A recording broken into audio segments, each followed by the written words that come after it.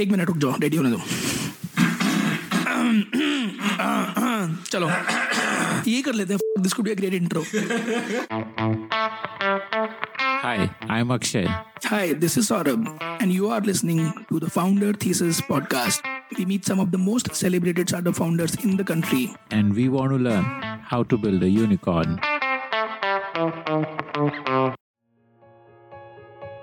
Hi, I'm Raghu. I'm co-founder and CEO for Yellow AI. I love stories of founders who went through pivots before finding a product market fit. And the story of Yellow.ai is not different. Raghu Ravinutala started Yellow.ai as a merchant listing and discovery platform. Think of it like a Just Dial that also allows you to chat with the merchants listed on it. But soon they realized that it was hard to scale that business, and an early experiment with an enterprise client to power their customer support through a chat platform made them realize that there is a real opportunity for significantly improving the way in which businesses talk to their customers through a chat-based platform that uses AI and ML to personalize communication at scale. Today, Yellow.ai has more than 700 clients and has raised $78 million in their last fundraise from prestigious investors like Westbridge and Salesforce. Raghu himself is a hardcore techie turned entrepreneur, having spent most of his career doing chip design for the likes of Texas Instruments, Broadcom, and others. Here's Raghu telling Akshay Dutt about Yellow.ai. Raghu, what is home for you? Like, where are you from? I'm from a place called Kurnool in Andhra Pradesh. Not sure if many of you heard. Is it a village, a town? What is? It's a town. It's a town. In fact, it's the first capital of Andhra Pradesh before Hyderabad became the capital. So yeah, it's a pretty good town. So tell me about your journey through corporate world, so to say. If I look back, what were the best years of my life, right? I think somehow I just feel that just the corporate years that I've spent actually turned out to be the most productive, most fun, and most exciting years of my life. And at Texas Instruments, when I started, I had a very good boss. I think that determines, how your work life is actually around. And I think that was a place where concentration of talent was amazing and pretty flat structure, even in 2000s. And there was a lot of intensity around innovation, intensity around solving technical challenges. And yeah, that was a fantastic experience that's quite memorable. And I think that motivated a lot to learn more about technology, how people manage technology, how technology companies are run, which is quite different from what you see how traditional industries function in general. And from Texas Instruments, I joined a startup at that particular point of time called Magma Design Automation, which was into software to help chip design. That was my first tryst with startups, stock options, equity in a significant manner. Okay. Because I think we were at Texas Instruments evaluating software and have chosen Magma to be the provider. And so Magma stock was rising in front of my eyes. And so, oh, wow, it's a great opportunity. And I was one of the first 5-6 members of Magma Design Automation in India. Magma was an Indian company? No, it's an American company. Okay. Founder was again an NIT Surathkal guy, but had a pretty good India presence in general. And that's a company where I went through the entire process of working with enterprises, winning enterprises deals. So from a techno-commercial role at Magma, where you were also involved in winning deals, into a pure technical role at Broadcom, did that make you feel restless? And was that the impetus to eventually be an entrepreneur? What was the impetus? So the impetus was never dissatisfaction with whatever I was doing. I think it was an exciting journey. So there is nothing that was lacking, let's say, in any of these roles. All of them were challenging. All of them were very nice teams. So there's no dissatisfaction. To be frank, I could see the startup sector coming around. Entrepreneurship by itself had an attraction. And even at Magma and even at Broadcom, it was a company that was acquired. I joined a team that was acquired into Broadcom. So that entire journey of building something from scratch and actually becoming very rich was very fascinating. And I felt that that's an experience that worth giving a shot. All right. So I think that was the impetus rather than, anything to do with dissatisfaction of among any of the roles. So how did you start? What was the first step? Like, I'm assuming initially while working only, you would have started exploring ideas, or tell me about that journey from being employed to being an employer. So I was always looking out for ideas in general. So I think I'm evaluated 5, 6 ideas over a period of time. That included a sports social network, and it included some reverse bidding in e-commerce deals, etc. And out of the ideas, the filtering process that I kind of approached at that point of time was, out of these ideas, which one is something that I can sell to any business in the world, and every, say, a consumer could be a potential user of the platform. So that way the market is pretty big, and there is a good opportunity for being a successful company or product. You wanted to have a B2B product, like you were clear on that. So when we started, it was not a B2B product, it was a B2C product. In fact, I wanted it to start as a B2C product. The reason was we started the company while I was still working at Broadcom, and it's very tough to do a B2B company while you're working somewhere. And a B2C was the fastest way of reaching out to market. But I think the concept that we thought about was that there's like so widespread adoption on WhatsApp in India. And if there was a way for consumers to interact with businesses also in a similar channel, that's something that every business would potentially benefit from, and every consumer would benefit from. And there was nothing like that at that particular point of time. So we launched actually a B2C app that listed businesses and enabled consumers to start messaging businesses. So that was the first avatar of the company. When did that decision to go full-time happen? Like, you initially started like a B2C just style kind of a platform. So how did that evolve then? So we almost worked part-time for like 1 year, and we were already seeing that we were being written about, investors were approaching us. There were already about 25,000 plus transactions happening per day. So people were downloading, reviewing, good reviews and all that stuff. You had an app. Yeah, we had an app. We had like 100K downloads even when we were working part-time, 3 of us. What was driving these downloads? Like, what was the use case that people were using it for? So it started off with people trying to book restaurants, started off with people. At that time, even Swiggy and all this were like pretty new. People even ordered food quite a bit through this. We also had recharges, etc. So a lot of that too. So multiple of these really drove the initial downloads. And how would it work? Like, you could search for something and then you would have a chat button? Yeah, you search for, let's say, nearby restaurant, and you click that button and somebody say, I want to order something. We had like a 2-3 member call center that would respond on behalf of the business and actually make that particular order or transaction work or provide customer support for that. Okay. Then where's WhatsApp in this? There's no WhatsApp. It's our app, which was like WhatsApp for business. Okay. So somebody downloads, let's say, Yellow Messenger, and they choose any business. It could be even Flipkart, Amazon, or it could be a nearby shop, and starts chatting about what they want from that, just like they would chat on WhatsApp. So there was no WhatsApp at that point of time. It's our own app. But it kind of functioned like a WhatsApp for business. How did it become what it is today? Like, what was the next version of the product? As soon as we came out, we said like we need more visibility, more support. So we started applying for accelerators. We went to Startup Chile. We got some $40K from there. And of course, I think got some visibility. Then we went to Microsoft Accelerator. So what happened by that time was that what happened to be our idea. In general, the world was waking up to this. And Facebook started to talk about it. Microsoft started to talk about it. And Facebook Messenger opened up for businesses. Suddenly, there was a lot of need or hype about messaging with businesses suddenly. Like conversational commerce.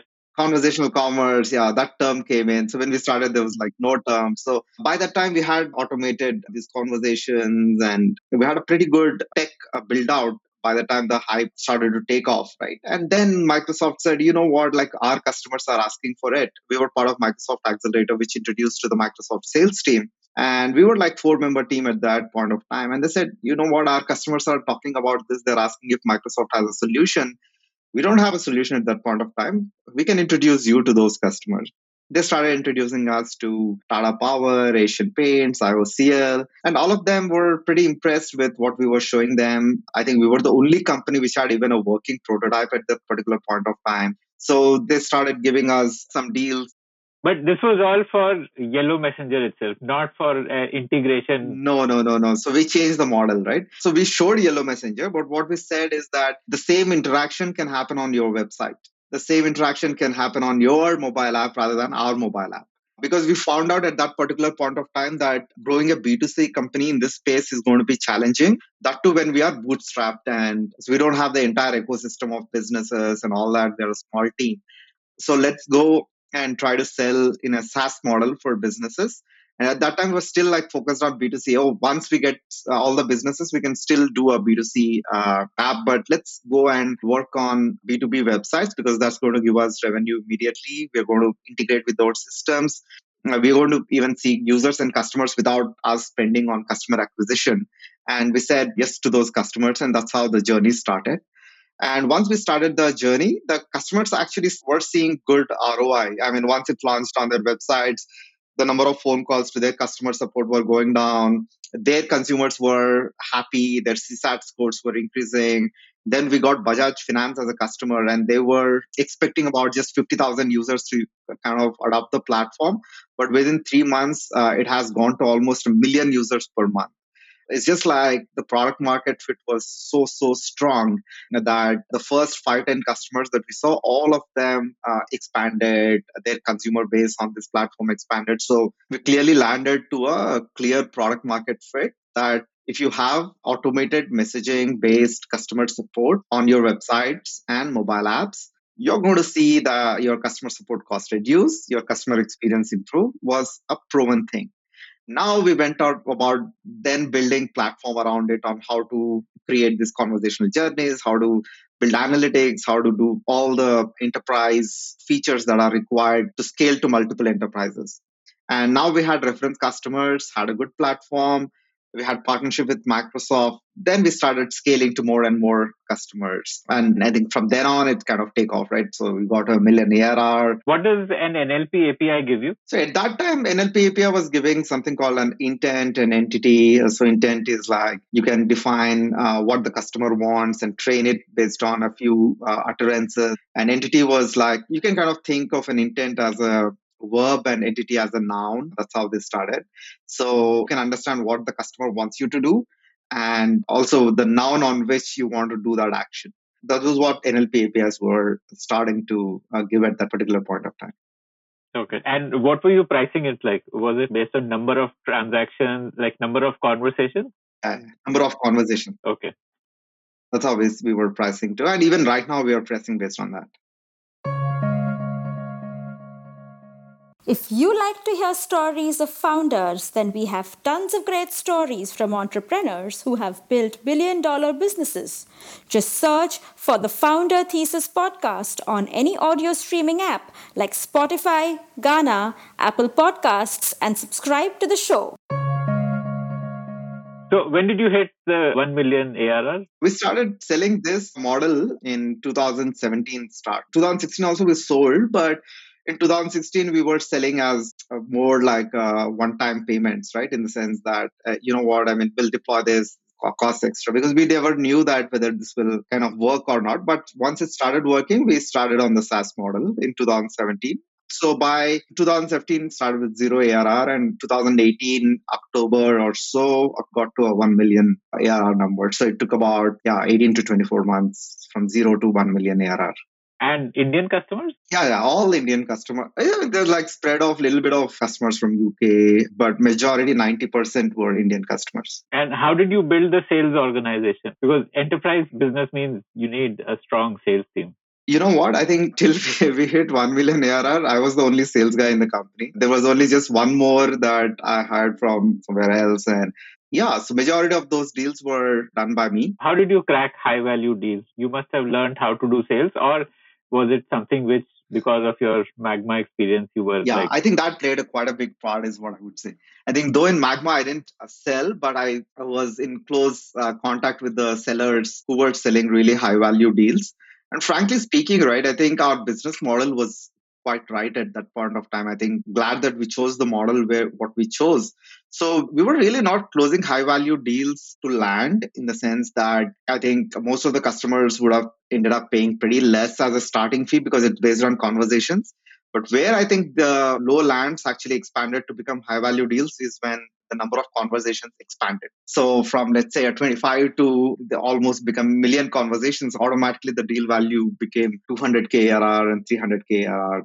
So I think sales just got us into the door. But I think the real value and deal expansion happened when the usage of the product expanded. So the way that voice automation works is somebody calls on the phone, either inbound or outbound, says, I need to, let's say, I need to get a personal loan, and the software understands what the person is talking about, provides options, and starts the conversation, either loads the deal or provides a response back to the end customer. This sounds very, very intensive to build out. Like you would need something which will understand, like which will be multilingual. Because absolutely. I think that's why we have a 130, 140 member software team building this out, right? So we have folks from Google, we have folks from Myntra, Flipkart, we have PhDs. So it's a pretty large engineering team in the company that builds out these products. And it has multilingual support. Yeah, absolutely. I think we are the world number one in multilingual interactions because we have customers in Malaysia, Indonesia, Hong Kong, Japan, Brazil, Mexico, and of course in India. All of them, multilingual is absolute requirement, and no other company in the world is processing as many multilingual conversations as we are doing. So yeah, absolutely. So your first fundraise was that small friends and family round of 1 CR that you did. So tell me about the funding journey subsequent to that. Yeah, so in 2018, I think when we were closing on 1 mil ARR, in fact, so we were like hugely profitable. We had 40% profit margins at that particular time. So funding was the pure choice in the sense that we were really contemplating whether to raise or not, because I think as for the company's survival, we don't need to. And we went to this program called Extreme Entrepreneurs from Lightspeed Venture Partners. I think they had a pretty good program and we liked it. They had these global startup leaders talking about their experience and stuff. And then we went to that program. And of course, as a part of that, we shared our story, what's the product, what's the company. And then Lightspeed expressed interest in investing in the company. At that point we just thought about in a way that, hey, if we take funding versus not take it, which one would we repent more? And we felt that, I think maybe at this point of time, it's kind of got a good scale. Lightspeed is a great partner from what we heard. They have a great brand name and great companies. And we really like Dave Khare. He was the investing partner, Dave and Hemant. We like their perspective about the industry. So we went ahead and accepted that Series A funding, about $4 million at that particular point of time, to help us kind of build out our sales team and expand into new markets. So that was the first round. I think the sales course accelerated when we built out the team, etc. And I think in a year, we grew by almost 4x from where we are. Wow. And then we have happened to meet Lightspeed US team that visited India, and Lightspeed India kind of introduced us to them, and they came back saying that the kind of traction that we are seeing and the kind of customers that we were having, like Schlumberger global customers, is something that is pretty exciting even at a global level, and they have seen a great market for us to expand in the US and beyond. We had interest from their team, and that helped us close on our second funding round of about $20 million. The second round was essentially to go global. To global, absolutely. What happened is just before we wanted to go global, we had COVID. So the second round was during COVID, actually. So while we kind of closed the term sheet before COVID, by the time I think we closed the transaction, COVID was pretty big and there was lockdowns and stuff. So we delayed our hiring in the US, but we built out a team in India itself with kind of targeted global markets. And COVID was a pretty significant tailwind for the company. We pivoted our messaging, etc. WhatsApp became a key channel for enterprises to engage during that time. So we grew another 4x during the 1 year after Series. So we moved from about 110 people to about 550 folks over the last 18 months, and the 4x growth in ARR. This year, we felt that, the capital markets are at their peak, and it's a great environment to to kind of raise further money and expand even faster. So we raised our Series C, I think just a month back or so, with some of the best partners in the world. We had Sapphire Ventures, which has about like 20 plus IPOs in the last 5 years. Yeah. We got Westbridge Capital, which has some of the best companies in India, US Corridor, and also invest in public companies.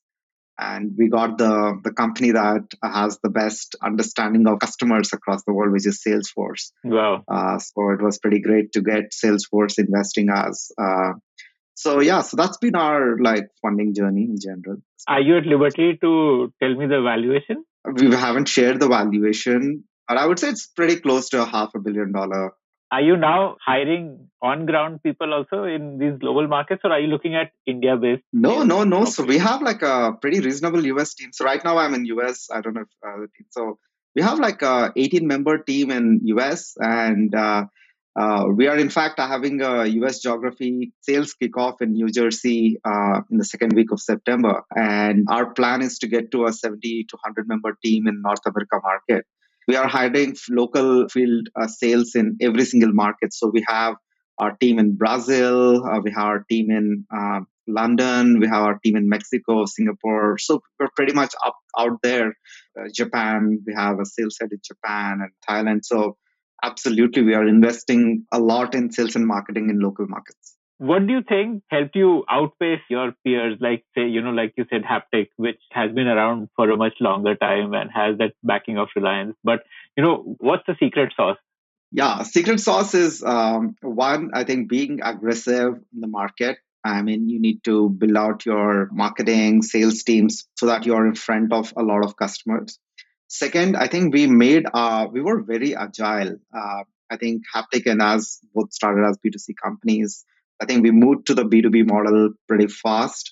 And we worked with some awesome customers to start with. And we had tremendous amount of focus towards making them successful. Be it our work with Bajaj, be it our work with Asian Paints, be it our work with Procter and Gamble, etc. So we learned a lot from those deployments, and the product improvements are essentially driven from the scale that we were seeing with our initial customers.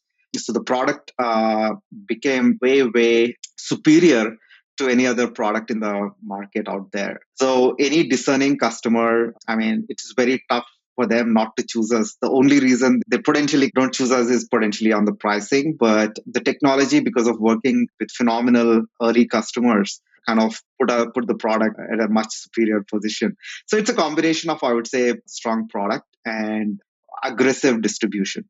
What do you see as your fastest growing markets globally? Yeah, the fastest growing is definitely US market.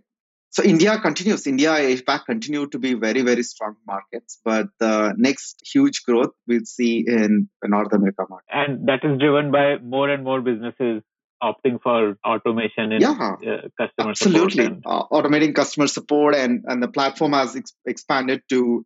So there are companies who are adopting Yellow AI even for HR automation, IT automation, and the product has been built to deliver multiple use cases. So it's built on an infrastructure where people can configure conversational use cases on a self-serve platform, and the ease at which they can deploy for multiple use cases. I think that has grown. And we have some significant partnerships with Microsoft and, of course, with Salesforce that kind of help us get to the market faster. So that is driving a lot of growth. And of course, we built our sales team as well right now. So that's like a determinant of how much you can sell as well. And between the channels of communication, like say WhatsApp or voice on cloud telephony and say Facebook Messenger and say your native chat application inside the customer's app, which of these channels is likely to be fastest growing? Yeah. So right now the fastest growing is voice. So that's because of the lower base as well, I would say. But right now is the fastest. Second fastest growing right now is WhatsApp. Third is our own websites and mobile app based SDKs. But overall, as a volume, the web and mobile app has the largest volume because they were the first channels that we kind of deployed into the market, and we've seen considerable growth. But there's like new channels are like opening up fast and growing. But voice, we see. How do you navigate around not promoting spam? Because, like say, if people are getting WhatsApp marketing messages and then it becomes seen as SMS. The way today I hardly open my SMS app because 95% of messages are promotional messages. So how are you navigating that? that? I think, we don't do that, right? What we do is we depend on WhatsApp and what the companies want to do. So WhatsApp has pretty stringent guidelines around what can be sent through outbound notifications. And there needs to be a consent from the users before sending those. How is that consent audited? Like, is it based on the company says I have consent, or is there a No, right? way to I think audit? the advantage of two-way platforms is you get feedback from customers. You say, hey, WhatsApp, if you see any message that you got from WhatsApp, it says, is it intended, you want to put it in spam? More people put it on spam, there's a feedback, right? And the account is automatically blocked, deactivated, right? So it's not like some theoretical audit. Yeah, or SMS something. doesn't have that option. Yeah, SMS does not have that option, right? So that it's is it intended or not? And even for outbound calls, there's like clear try guidelines, etc. And we see ourselves as a platform, as an enabler. We don't, because we are not sending the messages, we are giving a platform to send conversational messages. And it's up to how the companies that are using us determine what is the right way to use the platform. And they bear the consequences of either way. They can use it in a great way that improves customer experience, where you're not waiting for customers to ask you, but you're proactively informing them information, versus using them for spam. So we see ourselves as enabler than the marketeers. We are not the marketeers. We are the providers of a platform that provides a phenomenally great way of running outbound campaigns, which always have been one way without any feedback, to actually being two-way. And enterprises realize that that's a superpower that they can use and amplify. But yeah, it can be used for spam as well. But I think it's up to the enterprise. We don't want to be the controllers of that. You know how email as a communication channel today is super accessible for even like say a one person freelancer. If I want an email automation platform, it is extremely low cost for me to set that up purely as, let's say, a podcaster doing user engagement. So when do you think messaging will reach that kind of a accessibility where, it is like super available, super low cost, just self-service, because as of now, from what I understand, WhatsApp is expensive, especially if you compare it to email as a channel of communication. How do you think that market will evolve? So I think, so even right now, WhatsApp can be done self-serve. We have launched cloud.yellow.ai. So you could go get a WhatsApp account and start messaging customers. How much would that cost? Right now, per interaction, it is about 29 paisa. Yeah, I think you can get started with that. I know that it's maybe a little expensive than email, but this is what I tell people, right? Is that nobody sends an email, nobody sends a WhatsApp message for the sake of sending message. There's always an outcome that you want to achieve. The outcome could be read rates, outcome could be conversions, outcome could be lead generation. So you can use a low-cost channel, get 5 leads, versus you pay something and get 20 leads. It's what delivers you the impact for your effort and for the money you spend is the channel that you want to kind of use, because nobody sends SMS for the sake of sending SMSs. So, and if your read rate is very low, there's no point. And especially in India and emerging markets, how many people even access email? For you, it makes sense. For podcasts, I think people like on the end of the spectrum who use technology a lot, they have emails. In India, everyone has WhatsApp, but very few have email, right? So there's no option other than to use that. And second, if the interactions are initiated by the end customers and not proactive, then it is free to use. If you have a great customer base that engages you on WhatsApp, it's absolutely free to use. So yeah, that's how I look at it. Cool. So what is the role split between the three co-founders? Like who does what? So I do primarily on the revenue, sales, and marketing. I take care of that piece. Kishore takes care of technology. So the entire engineering is run by Kishore. Rashid takes care of product, and we always call Rashid is the only person in the company who can write code and who can sell software. So he connects the entire loop. He heads the product. So are you now based in the US to drive sales there, or drive sales and build a team here, etc.? So essentially trying to build the US market for the company. What are the challenges of managing a globally distributed organization, workforce? Yeah, it's like lack of proper sleep because you get woken up at different times. That's the number one challenge, I would say. Right. I think that's the number one challenge, I would say. I think there are demands from different geographies, and thankfully, I think we have some great leaders in Asia Pacific who are pretty much running the show. That helps me sleep better. But I think how we manage our time, energy, I think is the key challenge of running global organization. Your family has moved with you? Not yet. Potentially next year. So with all this COVID, it's very tough to move around. So I came in, and I think potentially they'll move in next year. What do you see as the end game? Is it an IPO? Is it an acquisition? Like say Salesforce could be a possible acquirer, or what do you see as the long-term end game? No, the long-term end game for us definitely is the IPO. That's the North Star for the company. So we are working towards that. But anything can happen, right? In general. Like working towards that, as in you're seeing that like in a 1 to 2 year time frame, So no, it'll not be 1 to 2 years. IPO in these days, you need to be a $200 to $50 million business company. I think it'll take us about another 4 years to get there. So a realistic timeline would be a 4 to 5 year timeline from now, actually. So that was Raghu telling Akshay Dutt about building Yellow.ai. If you'd like to know more about this, then do log on to their website, Yellow.ai. This episode of Founder Thesis Podcast is brought to you by Long Haul Ventures. Long Haul Ventures is the long haul partner for founders and startups that are building for the long haul. More about them is at www.longhaulventures.com.